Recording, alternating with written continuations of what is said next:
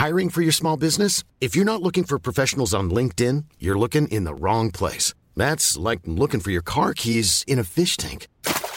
LinkedIn helps you hire professionals you can't find anywhere else, even those who aren't actively searching for a new job but might be open to the perfect role. In a given month, over 70% of LinkedIn users don't even visit other leading job sites. So start looking in the right place. With LinkedIn, you can hire professionals like a professional. Post your free job on linkedin.com/people today.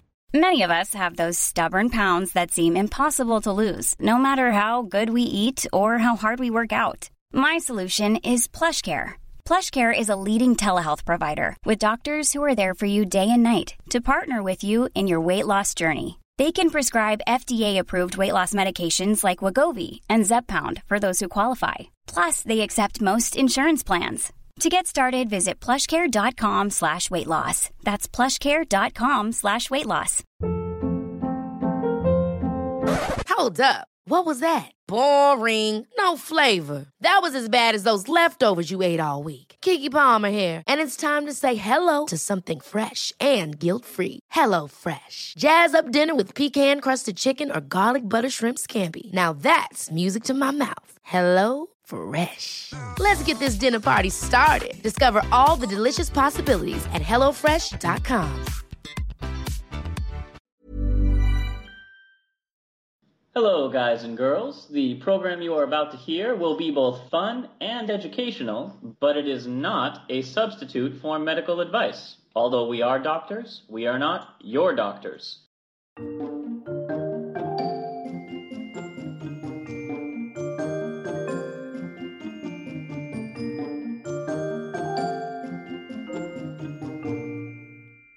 Hello, and welcome to Travel Medicine. As always, I'm your friendly neighborhood internal medicine doc, Dr. J. Oh, this is Dr. Santosh. Oh, Dr. Santosh does research in pediatric infectious diseases. Yeah, all right there, Josh. buddy? Oh, God. There's a strange jolt of pain in my right upper quadrant, radiating curiously to my suprascapular area. Oh, we're doing a bit. Okay. Oh, yeah. Look at Marshall's physical exam, you might find a hint as to what might be going on with me right now.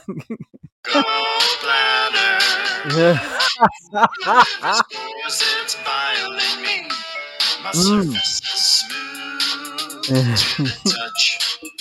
I'm green in color, now you know that much. Oh, yeah. Wow, we came in hot with the intro today. Spitting straight bile on the mic. Vitriol and bile, yes. Absolutely. The sheer gall of it all. Josh, I was wondering, we're a medical podcast. We're concerned with, histories and physicals and taking getting the diagnosis and the treatment and that kind of thing. But I was wondering, like, that etymology and everything, why do we say that person has the gall? How does he have the gall? And why do we say when they're angry, they're just, they're spitting bile? I mean, you can't spit. If you're spitting bile, something's wrong. That's vomit, Santosh. That's called vomiting. Well, yeah. But if you have bilious vomit, as we both know, there's something to be concerned about. There's not a lot about the gallbladder. It dates back mostly to the theory of the four humors, and to a lesser extent, Chinese medicine and anger and vitriol. All the way back to ancient Chinese medicine and the invention of anger. Yes, the invention of anger by the Chinese. No, in fact, the ancient Babylonians and Assyrians considered the liver to be the seat of life. Oh, okay. And some of the earliest descriptions of the gallbladder were by Greek physician Alexander of Tralles, who was the very first to describe stones or calculi in the gallbladder. And he said they were dried up humors. Because humors meaning the liquids of the body, the fluids of the body. And he actually regarded finding gallstones in the gallbladder only indirectly, and that he's like, oh, I bet this is what's causing constipation of the liver, which was the name for jaundice. Oh, yeah. So constipation in general, where something is backed up, something is kind of stuffed up. So in this case, you have the passageways of the biliary tree that empty into the bile duct. And so if you have a blockage there, then the liver, the liver would get constipated, not backed up with poop, but with bile. And then those pigments would leak out into the bloodstream, and you'd see it evidenced in the blood and then diffusing into the skin and the conjunctiva, where you would see jaundice and icterus. And you'd also start making constipated sounds like Santosh did at the top of the episode. Yes, yeah. painful sounds. Yeah. I was trying to mimic biliary colic, which is another thing. Colicky pain is that like kind of spasmodic pain that you get in your abdomen, right? And biliary colic very specifically is when it shows up, right under your right hand side ribs, like right under there and your tummy. And because of the way we're wired, weirdly enough, Josh, the pain can also be felt in your right shoulder, like right above your clavicle. It's very, very odd. It's strange. So this week, as part of our Back to Basics series, we are going to go over the gallbladder and some of the... and under and perhaps and around. Through the parts of the biliary tree. Can we credit that? Who the hell was that? What was going on there? I was searching for gallbladder songs, and that's what Google provided me. This is the miracle of the age that we live in. Like everybody else who has nostalgia about the past and stuff, do you know how hard we would have to work to find a gallbladder song? And also for someone who wanted to do a gallbladder song to publish it so that we could all enjoy it and bask in its glory. Let's get back into it. So, of course, we get to ancient Greece and the Babylonians and Assyrians. Oh, sure. Your favorites. Yeah. Now, I gave you a couple challenges before we started this episode because we've been doing this for 10 years now, Santosh. Yes. And I feel like we know each other pretty well. So I didn't really send you an outline for this week. I just told you to make 10 predictions and hold the envelope up and reveal them as to what kind of things you think we will discover and discuss in this gallbladder episode. So we're trying this out this week, readers. So you have to let us know if you like this. We're going to try the great Santoshini. Props to Johnny Carson of old with the very racist, big old feathered turban that he would wear and make the prediction for those of you who don't know. But yeah, we'll try to do the great Santoshini, seer of puns and predictor of outlines. Yes, we will do this. And now let us present Yes. the sage Santosh, predictor of pathology and guardian of the gallbladder, as he makes his guesses about what will be covered this week. Oh yeah, maybe you can put in another sound break like right here, but we'll see what you decide to leave in. Okay. All right. I am seeing that you will talk to us about ancient Egypt.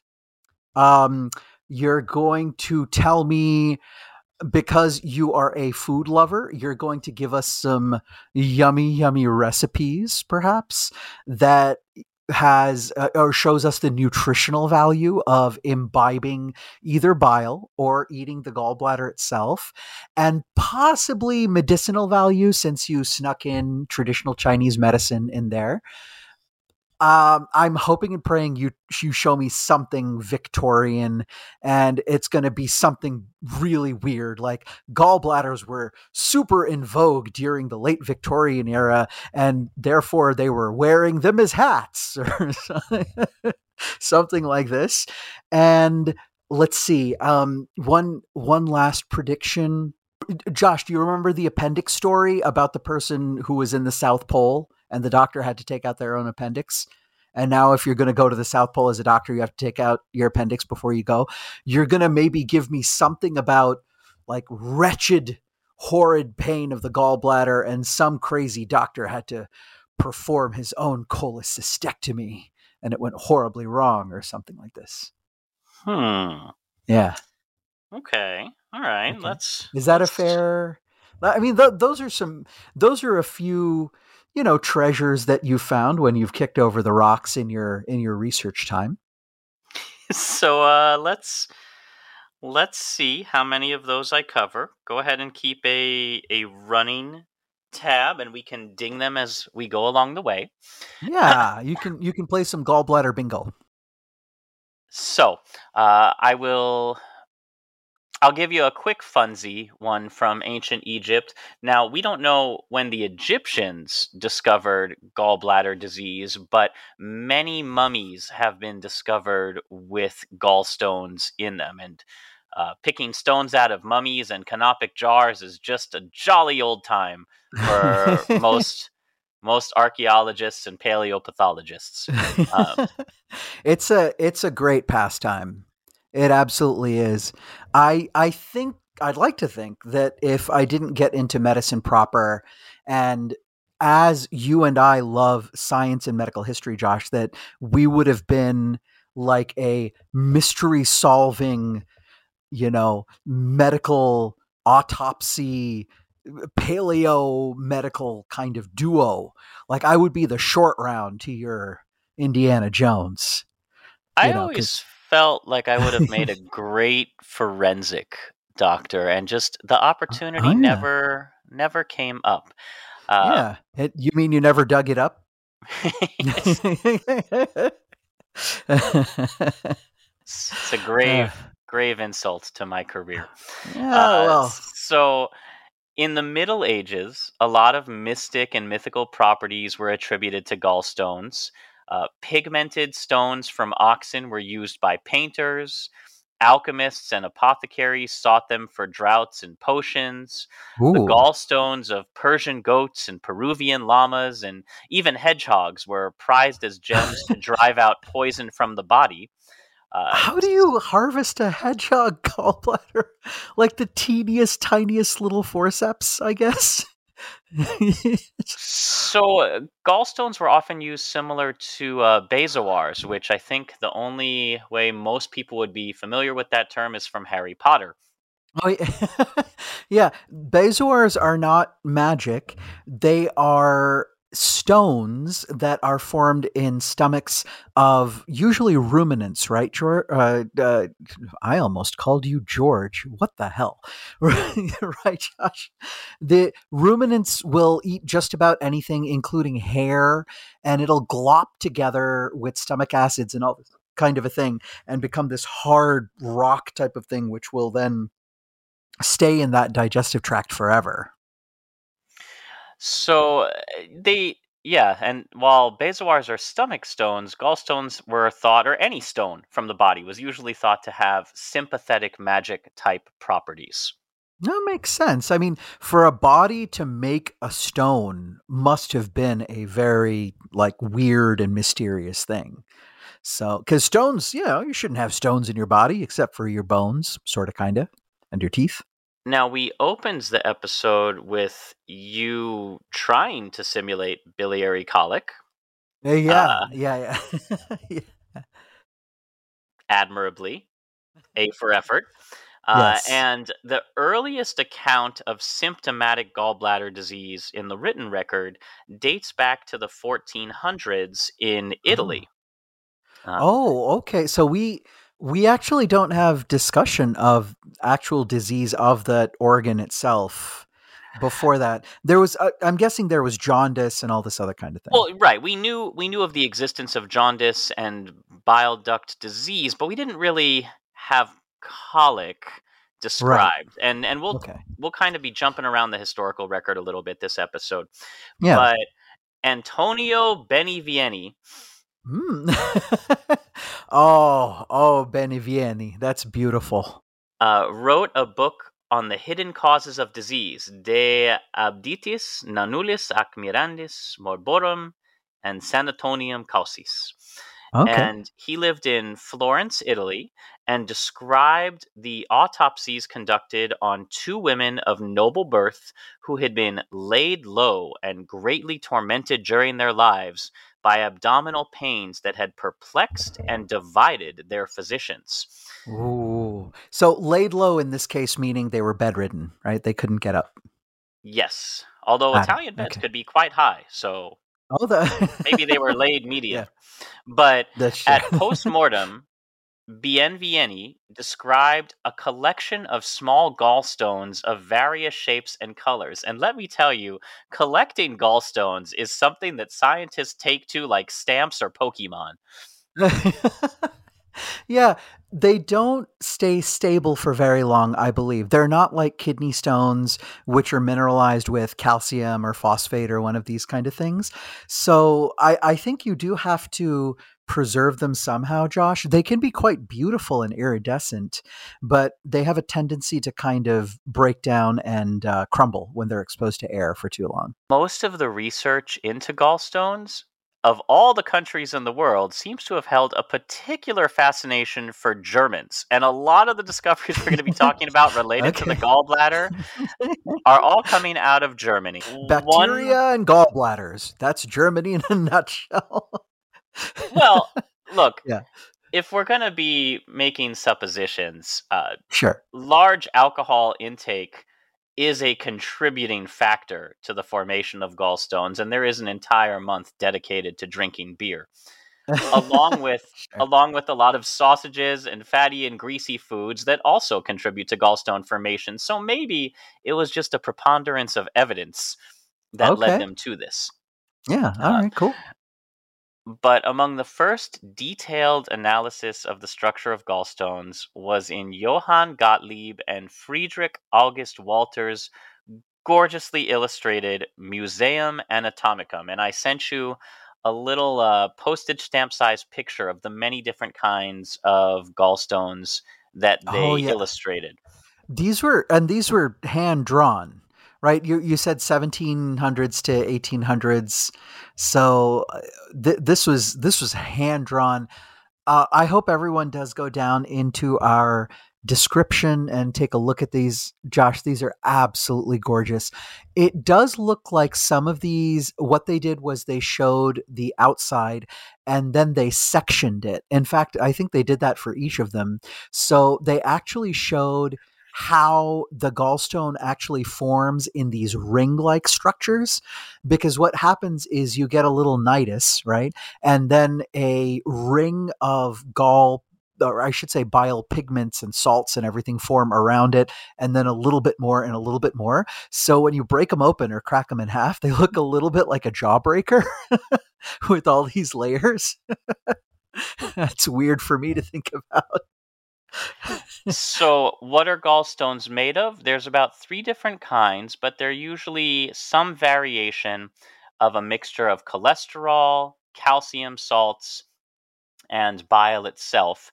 Now, the composition of gallstones was described by Heinrich Meckel von Hemsbach, uh, Oh, nice.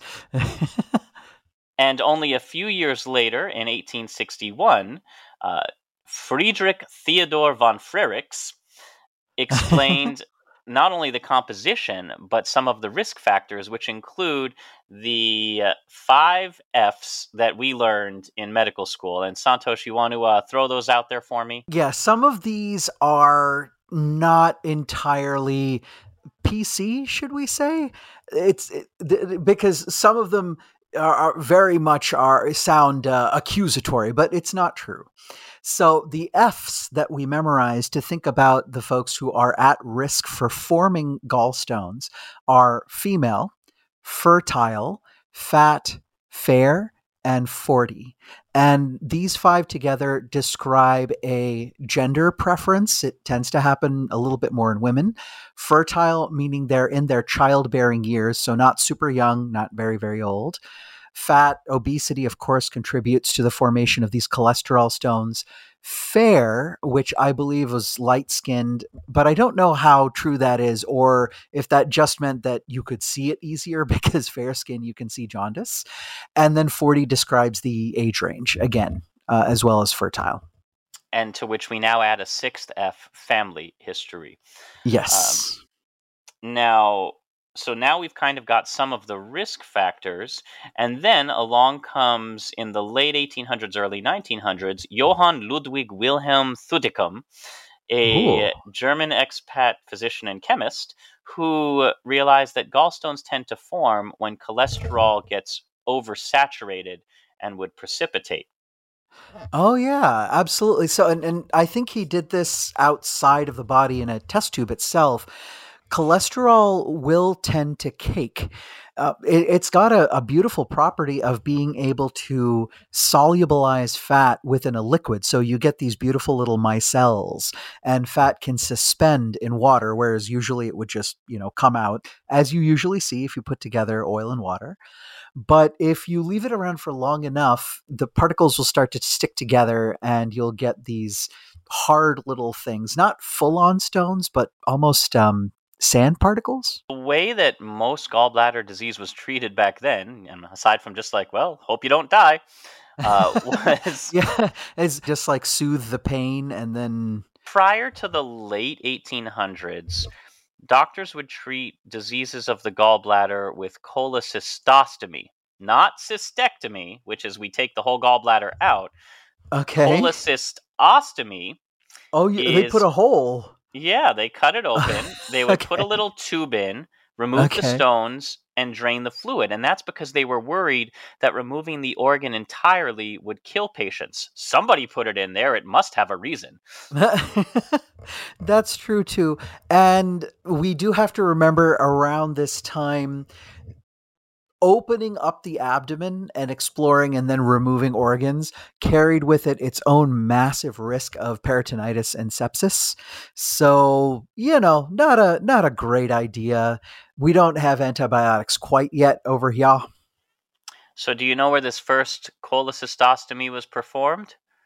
It's got to be Germany. Berlin, 1882.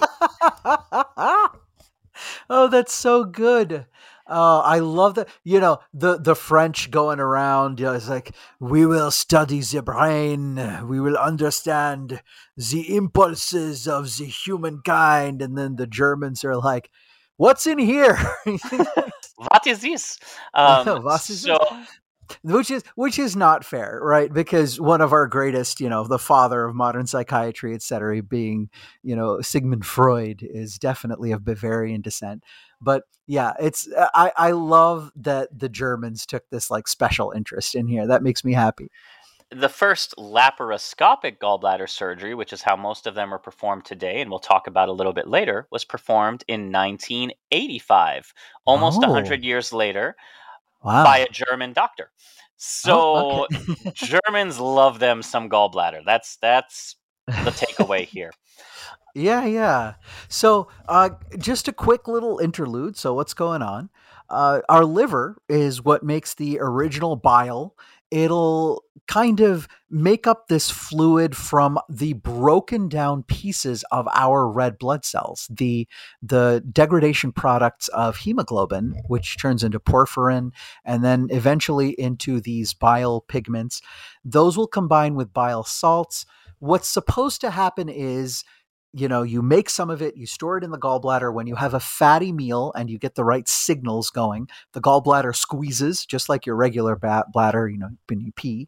The bile comes out, okay, and it mixes around with fats and cholesterol and allows it to become soluble so that the receptors in your intestine can take it up and absorb it.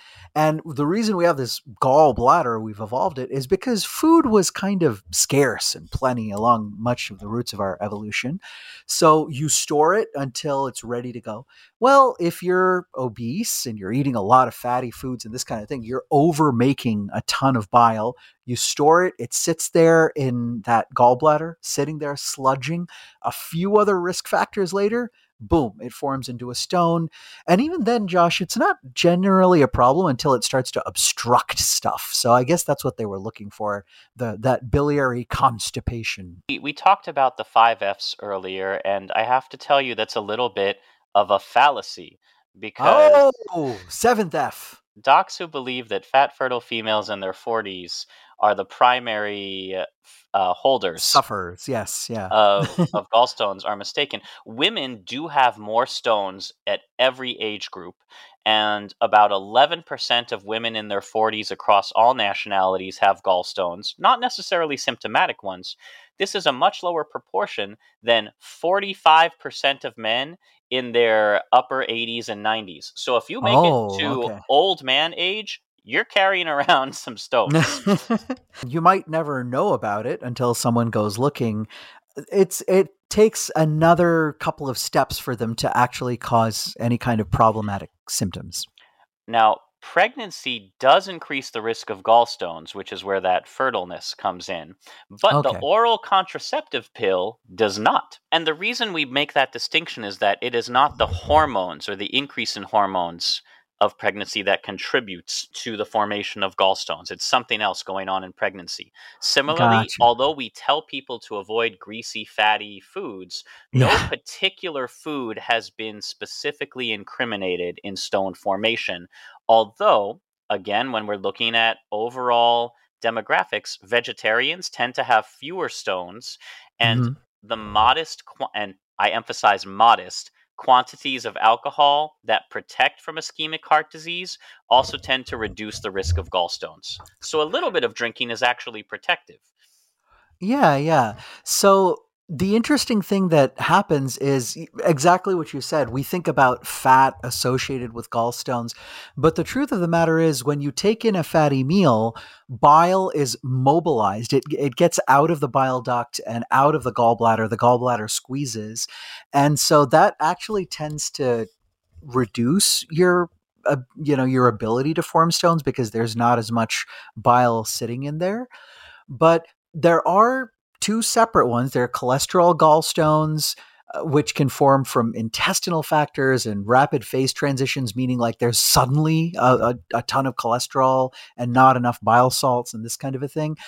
But for both of these, the cholesterol gallstones and brown pigment stones, aside from multiple other factors, there does seem to be a problem of poor bile mobility. So the bile gets stuck and sticks around for a while and allows for these stones to form.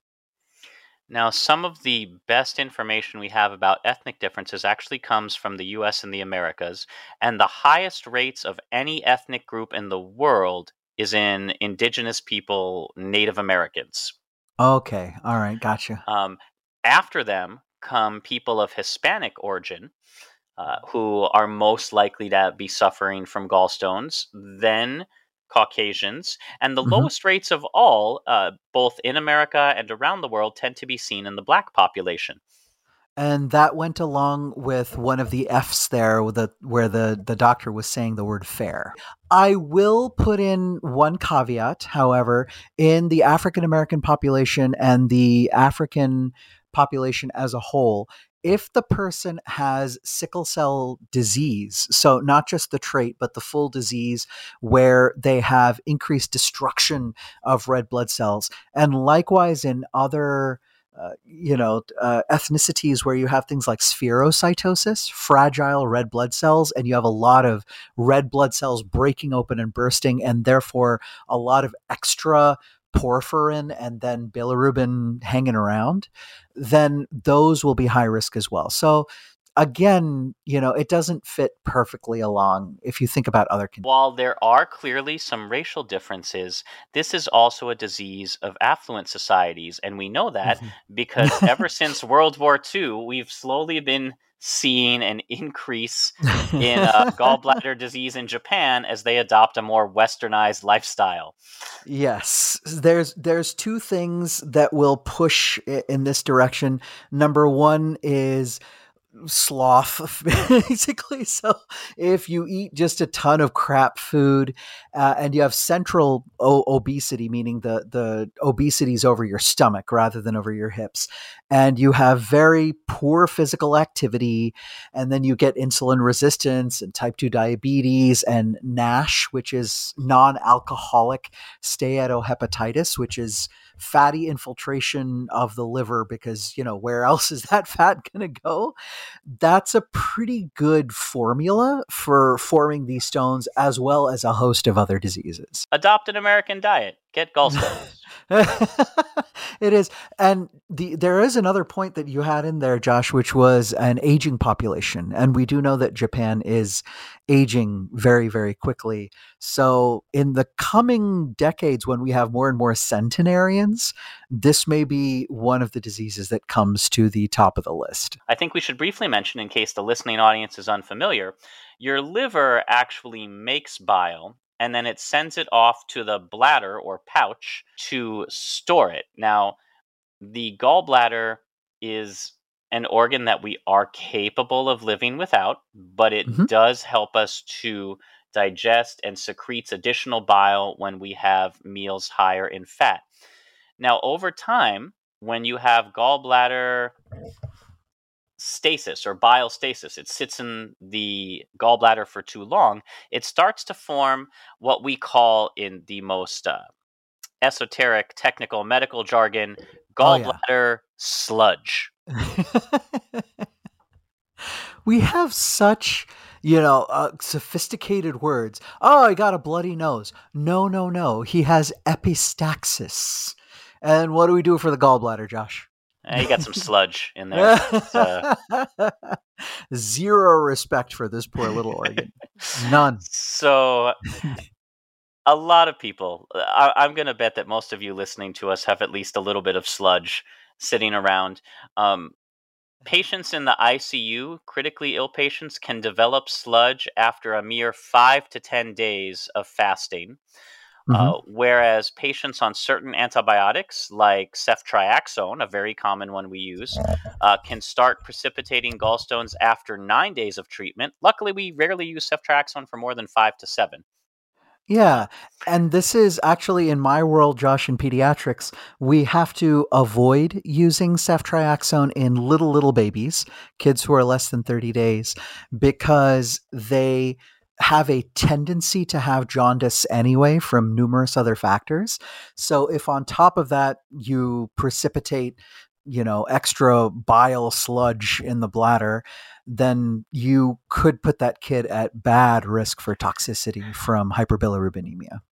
Now, discontinuing ceftriaxone therapy will resolve the sludge formation. Pretty quick, and there's a lot of things that can cause biliary sludge. Rapid weight loss is another one. So you often see it in people who have had gastric bypass surgeries or rapidly dropped weight for a movie role or things like that. Okay. People who have had bone marrow or solid organ transplantation also will start forming more sludge. So there's a lot of different things that can lead to it. And biliary colic, by and large, is overdiagnosed, Santosh. It has to be a clear-cut, well-remembered attack of severe upper abdominal pain lasting at least half an hour. Oh, okay. So all of the folks that I know exactly what you mean by overdiagnosed now. So many of the folks that you're talking about, where even if a physician may encounter someone with some dull right upper quadrant pain that kind of comes and goes, but okay, it's kind of up and to the right and that kind of a thing. And maybe you do an ultrasound, you see a little bit of sludge, and they say, oh, yeah, they probably have some colic, but that's not the clinical definition. So that would be an overdiagnosis. Again, not all biliary colic needs to be treated. However, if you do have these clear-cut attacks, these patients do need specific investigation, and the gallbladder is the logical place to begin. Let's take a moment for some fun trivia. Oh, okay. What size do you suppose was the largest gallbladder or the largest gallstone ever found? Largest gallstone. Uh, I mean, they're small, Josh. You can't be very big. So if everybody who's listening holds up your index finger, right? The width of the average index finger is about 1 centimeter, like that. And the gallbladder is not huge, although it can get a little big. I wouldn't say much more than maybe 2 or 3 centimeters. Like more than that, like the gallbladder would probably tear. So the largest gallstone removed in the world Oh God. laparoscopically Oh in May of God. 2020 Oh God. was a 13 by 7 centimeter gallstone. Whoa, whoa. That's insane. That's, oh my Lord. No way. No way. Really? Really, Okay. really. Hold on. Just let's talk about our American audience really quick. Okay. 13 centimeters in inches is about 5 inches. It's a little less than half a foot. Yeah, Oh my God. And half a ruler is the yeah. size of a gallstone. And this was very oval shaped. You're saying it was 13 by 7. Yes. So it was twice as long as it was wide. So it was kind of like, I'm guessing, like cigar shaped. So it probably didn't form just in the gallbladder. It probably like kind of. Cool fact, a crocodile can't stick out its tongue. Also, you can get health insurance for a month or just under a year in some states. United Healthcare short-term insurance plans, underwritten by Golden Rule Insurance Company, offer flexible, budget-friendly coverage for you. Learn more at uh1.com. Ever catch yourself eating the same flavorless dinner 3 days in a row? Dreaming of something better? Well, HelloFresh is your guilt-free dream come true, baby. It's me, Keke Palmer. Let's wake up those taste buds with hot, juicy pecan-crusted chicken or garlic butter shrimp scampi. Hello Fresh. Stop dreaming of all the delicious possibilities and dig in at HelloFresh.com. Let's get this dinner party started.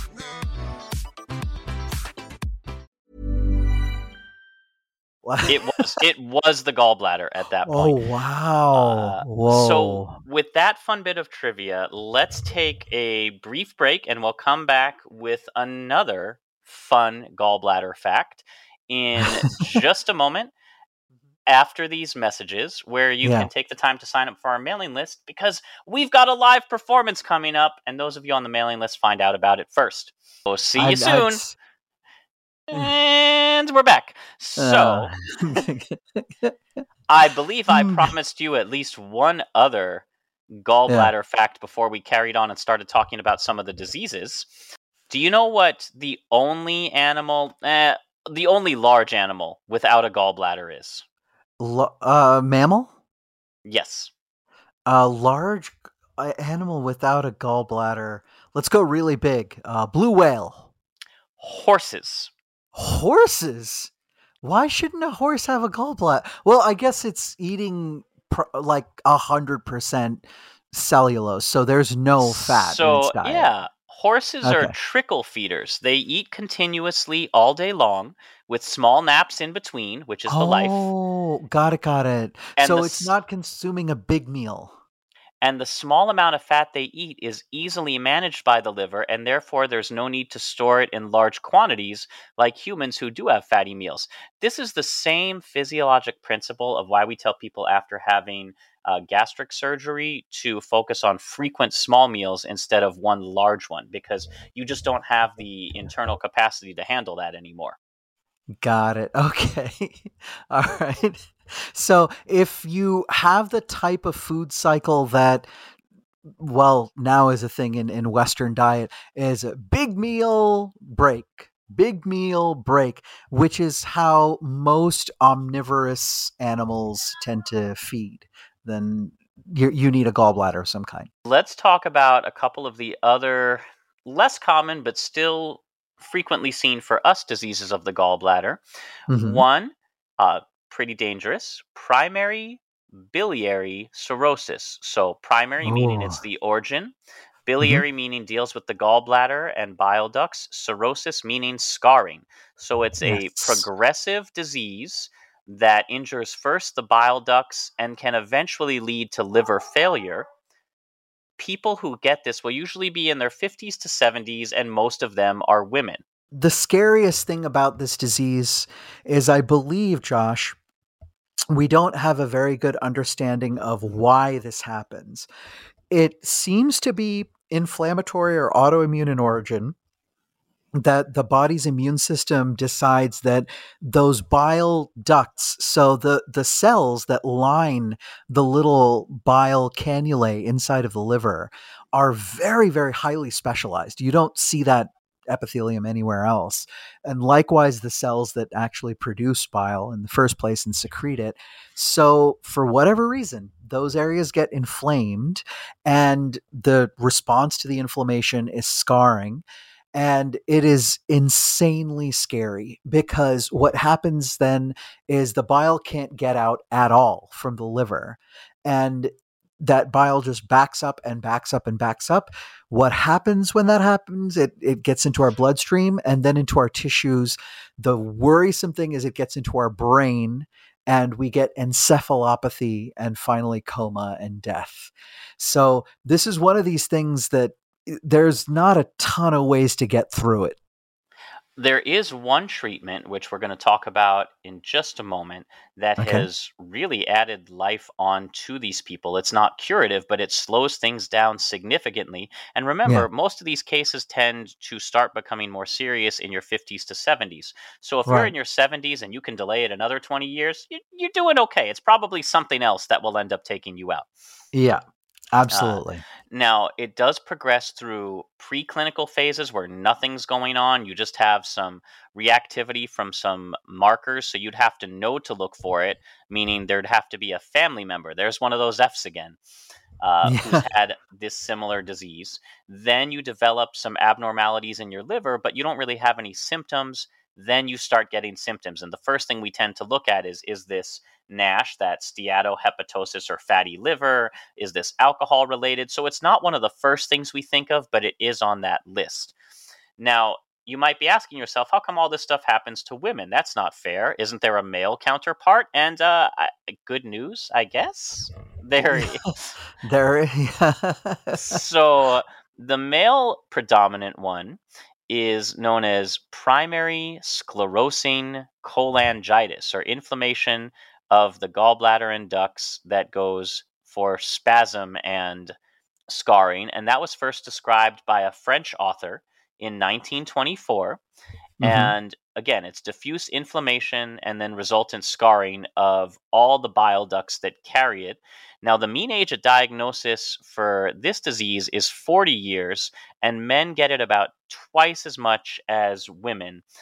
Just like primary biliary cirrhosis, it progresses very slowly but irreversibly, and is associated a lot with cancer of the gallbladder and liver. About 10% of cases end up developing or having a associated cancer. Yeah, and this is the same kind of phenomenon that we see in Crohn's disease or ulcerative colitis. When you have repeated inflammatory insult to a tissue, you're going to get damage and slow and kind of wretched malignant transformation that, it can turn into one of these horrific gallbladder cancers. Now, primary sclerosing cholangitis, Josh, also unfortunately is seen in childhood. So we see kids with these very rarely, but it is one of the diseases that we are trained to recognize and think about when a child has persistent jaundice, especially if they have, abdominal pain going along with it. Now, the strange thing is, when it starts there, it's slow and progressive, and the cirrhosis part, to the point where it actually starts scarring out the liver and obliterating things, can take 10 to 20 years. Primary sclerosing cholangitis, or PSC, is the 5th most common indication for liver transplants in the UA. Some of the ones that top it on our Family Feud board include, alcohol, and how about hepatocellular cancer? Okay. There's a couple others which we're not going to go over. But in the Nordic countries, all those Viking areas, the number one indication for liver transplantation is PSC. For some reason, Vikings are more susceptible to this than any other ethnic group. Right. And it's not the indigenous peoples there, I don't believe, like the Sami people and No, there's those just kind of something. There's folks. something with Scandinavian bile ducks or their Nordic Yeah, tracks. absolutely. Oh, God. I want all of the 80s children in the audience to just put your hands up. I'll feel it in my soul, please. I know you know it. That friggin' stupid piece of exercise equipment. And I didn't include that bit of epidemiology just for the pun, but it was a strong motivator. Oh yeah, absolutely, yeah. For those who don't know and who are a little bit older, go ahead and Google Nordic Track, NORDIC TRAC, and go look at that idiotic piece of exercise equipment, and come on back. So We'll moving be here. on, moving on to treatments. Most Yeah, of the time, if your gallbladder's inflamed, we call it cholecystitis. The solution is surgery. If you're having too many gallbladders, the solution is surgery. yeah. If it's cholestasis due to pregnancy, the solution is have the baby, then surgery. Yeah. This is very much a cut to cure for most of the gallbladder conditions, but things like PBC and PSC aren't really treatable that way unless you transplant. However, we did end up finding one treatment that will help slow and affect PBC, primary biliary cirrhosis, and that one is ursodiol or bear bile. We didn't talk much about this, as you said. You didn't send me this one. I should have mentioned something about bears because Ursus is bear, talking about bears. Ursa Major, Ursa Minor, that you The talk about. Arctic is just another word for bear. So the Arctic, bears, Yeah. Antarctic, no bears here. So the Arctic is the place where the bears are at, essentially. But yeah, I should have put something about bears on my bingo. I can't believe I forgot about this. Before you do ursodiol, real quick, I do want to let folks know that in pediatrics for the sclerosis and cholangitis, we do have the Kasai hepatoportoenterostomy, where the surgeon actually can go in and take out some of the damaged bile ducts, which are outside of the liver, and then use a loop of the infant's intestines to replace the damaged bile ducts. It is a palliative procedure, though. It's a bridge. So we do have some recourse to prolong these kids' life and health. But yeah, ultimately, Josh, without the ursodiol, they would have been in dire straits. So let's talk about bear bile. Now, ursodiol, which also goes by the name Actigol. I love this name because Actigol acts on the gallbladder. Yeah, It's also called ursodiol because it's an alcohol or a solution made from bears. That's the all, and the family Ursidae. Ursidae all done. It says what it is. It says what it acts on. You do not get a drug named more appropriately. Yeah. Well, ursodiol, I think, was kind of shrunk down a little bit, right? Because it has the deoxycholic acid, which is It's ursodeoxycholic acid because Okay. the main therapeutic component Yeah. is bear bile. And now, again, remember how we said horses don't have gallbladders? Yeah. Bears have a special gallbladder that produces more of this specific urso or bear deoxycholic acid that is not found in any kind of significant amounts in any other mammals who do have a gallbladder. Wow. As such, it has been used in traditional Chinese medicine since 649 AD, predating even our Babylonians, Assyrians, Egyptians. So the Chinese have known about bear bile for a while. I could not track down the first Chinese person who made this discovery, who looked at a bear and said, I want to take that and use it. That's but what I was hoping for. Yeah. that's 649 AD, man. That's a lot of written records to work through. No. I totally understand, but I was hoping that someone was going around. And famously, the Chinese folk in that era would experiment anytime they had a dead animal. They would experiment on every single piece of that animal. So I'm sure there was a little bit of like happenstance. I was like, oh, what if I do something with Now, with the bile here from this bear that I'm autopsying? Now, I hope. in traditional Chinese medicine, bear bile is used for colds, used for clearing liver fire and heat. It's Okay. included in medicines for things ranging from the liver, gallbladder, and eye disease. And we have studied it, and modern pharmacological research, or Western, has shown that it does have antimicrobial and inflammatory effects, anti hepatotoxic effects, anti-tumor, anti-fever, sedative effects, even some anti-convulsive effects. So it has a lot of things, but you know what? We really shouldn't be taking it out of bears. Um, Oh yeah, poor bears. and here's the problem. I'm going to tell you something that sounds really cool, but is actually really sad. Sure. Hunting bears for their gallbladders that contain the bile is no longer legal in China, so bears are no Okay. longer killed for their gallbladders. That's good. Um, Okay. from the 1980s, they introduced bear farms across Asia Oh. to supply the market for bear bile, which sounds like a bunch of bears in overalls and Yeah. working around, but it's not. Bile is Okay. routinely extracted from captive bears without killing them. A lot of them are kept Oh. in inhumane conditions, and farming was established to extract bear bile from living bears with free dripping fistula technique. Sounds like a kung fu thing. It's not. Oh. So they fistula meaning they made a hole from the bear's gallbladder out to the skin, and then the bile would just leak out.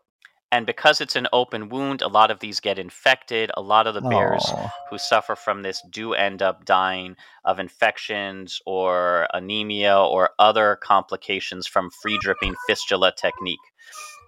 Cool. Mute, and we'll try that again. Okay. Um, All right. Go ahead. so a lot of bears end up dying from blood loss or infection or other complications of this free dripping fistula technique. So it's extremely inhumane, and efforts are being made by NGOs, mass media, and even the Chinese government to end bear farming. That is a very, very good thing. But I also know, especially for our kids with primary sclerosis and cholangitis, just the use of ursodeoxycholic acid. I know that the CDC recommends it, the WHO recommends it, because it doesn't just, palliate the disease. It actually decreases chances of death when it's used in proper doses. So probably some of the other properties that you were talking about, that it is anti-inflammatory, etc. Now, Japanese scientists successfully managed to synthesize an artificial UDCA as far back as 1955. So there's really no Yay! reason that China still needs to be doing bear farms for it. Sure. Interestingly, and more for you, Santosh, than for our listening audience who may or may not appreciate this, Actigol or ursodiol is an orphan drug, Oh, not a drug for orphans. no, no. It's Yeah. So this means that it's trying to find a place, unfortunately, in economy. It has a place in medicine, but that means that in terms of people willing to make it or fund its manufacture aren't quite there because their monetary trade-off is not Yeah, where they basically, want it. no one wants to parent this drug. It would not be profitable to produce without government assistance due to the usually small population of patients affected by the condition or who would benefit from the drug. Gotcha. So, uh, the reason they make it an orphan drug is a matter of public policy. It kind of opens up the rights to encourage research and development. So, that may be why there's still bears being farmed because it's cheaper to do that, but it really should end. And it was something that, while fascinating, as I said, is sad. And there was Yeah. actually research conducted in China who still uses bear bile, and it's not something a lot of people would admit to. And I just want to tell you a couple things from this study, and then we'll close out. But Okay. research assistants would approach people in public areas and Okay. They were asked to approach them as randomly as possible to get a whole broad range of demographic groups. This is from a 2010 study as well as a 2019 one. We did Right. not we did not reveal the focus of the study until questions about personal consumption to avoid priming people to name bear bile as treatments for eye infections and liver diseases, which are the traditional Chinese medicine uses. They asked Gotcha. respondents to say how many of a list of behaviors they have engaged in, but not to specify which ones. And then they had a control group and the treatment group. And it's I have visited a pharmacy, I have bought a cold or flu medicine, I have made my own medicine, and I have bought or used bear bile products. Okay. Then they interviewed a bunch of doctors and said how many of them were involved in prescribing this, which would behavior that's illegal or against hospital policy. Oh, okay. And the hospital management limited all doctor interviews to the length of about a 5 to 10 minute appointment slot. They weren't allowed to make audio recordings because, this is China, and Yeah. used structured interviews for. They weren't told the questions before the interview, but they were aware it was about bear bile and about Okay. their prescriptions, patients who would request it, and their views on the difference between wild bile and farmed bile and herbal alternatives. So this Okay. has been studied pretty extensively. It's still used far more often than people admit. But I just thought it was historically interesting because it's unfortunately still historically going on. Let's check back Okay. with your predictions. Did I meet any? Did I surprise you? Have you managed to figure out what direction I'm steering us in yet? Well, I think we're going to try to get back to ancient China. I'm not quite sure.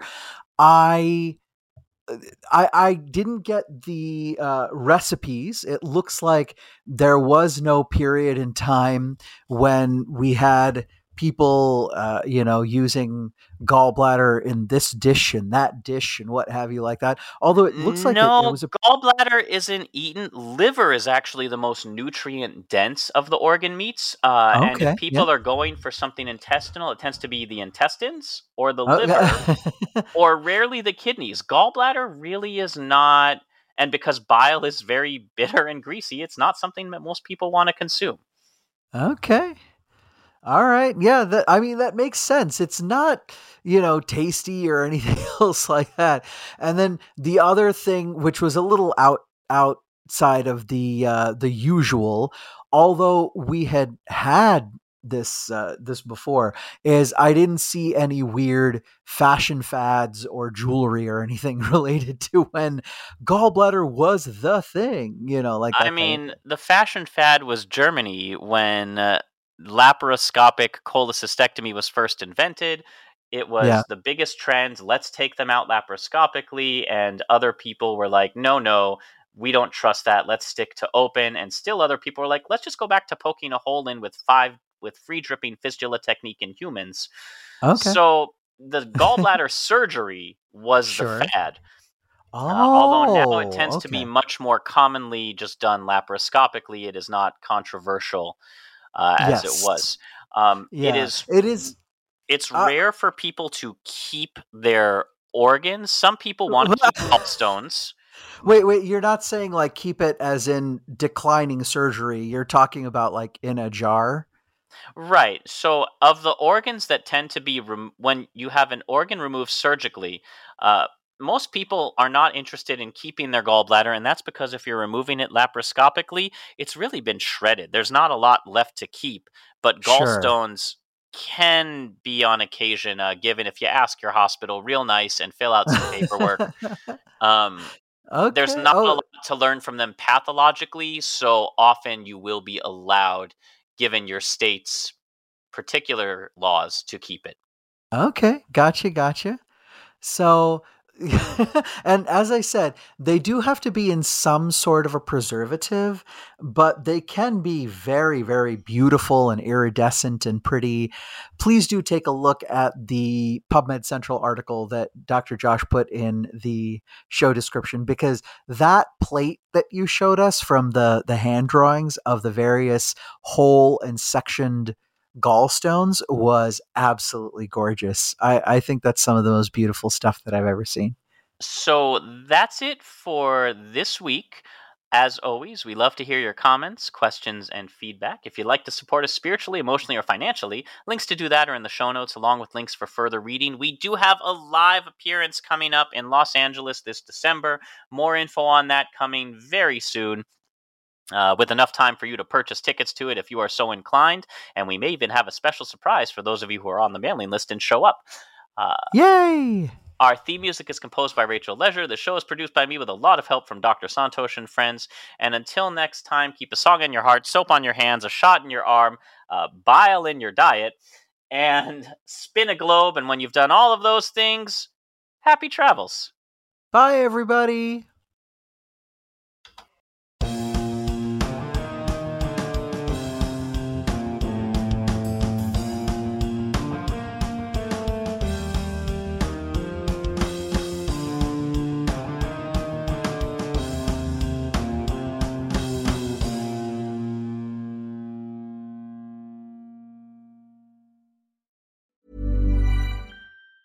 Ever catch yourself eating the same flavorless dinner 3 days in a row? Dreaming of something better? Well, HelloFresh is your guilt-free dream come true, baby. It's me, Keke Palmer. Let's wake up those taste buds with hot, juicy pecan-crusted chicken or garlic butter shrimp scampi. Hello Fresh. Stop dreaming of all the delicious possibilities and dig in at HelloFresh.com. Let's get this dinner party started. Even when we're on a budget, we still deserve nice things. Quince is a place to scoop up stunning high-end goods for 50 to 80% less than similar brands. They have buttery soft cashmere sweaters starting at $50, luxurious Italian leather bags, and so much more. Plus, Quince only works with factories that use safe, ethical, and responsible manufacturing. Get the high-end goods you'll love without the high price tag with Quince. Go to quince.com/style for free shipping and 365-day returns.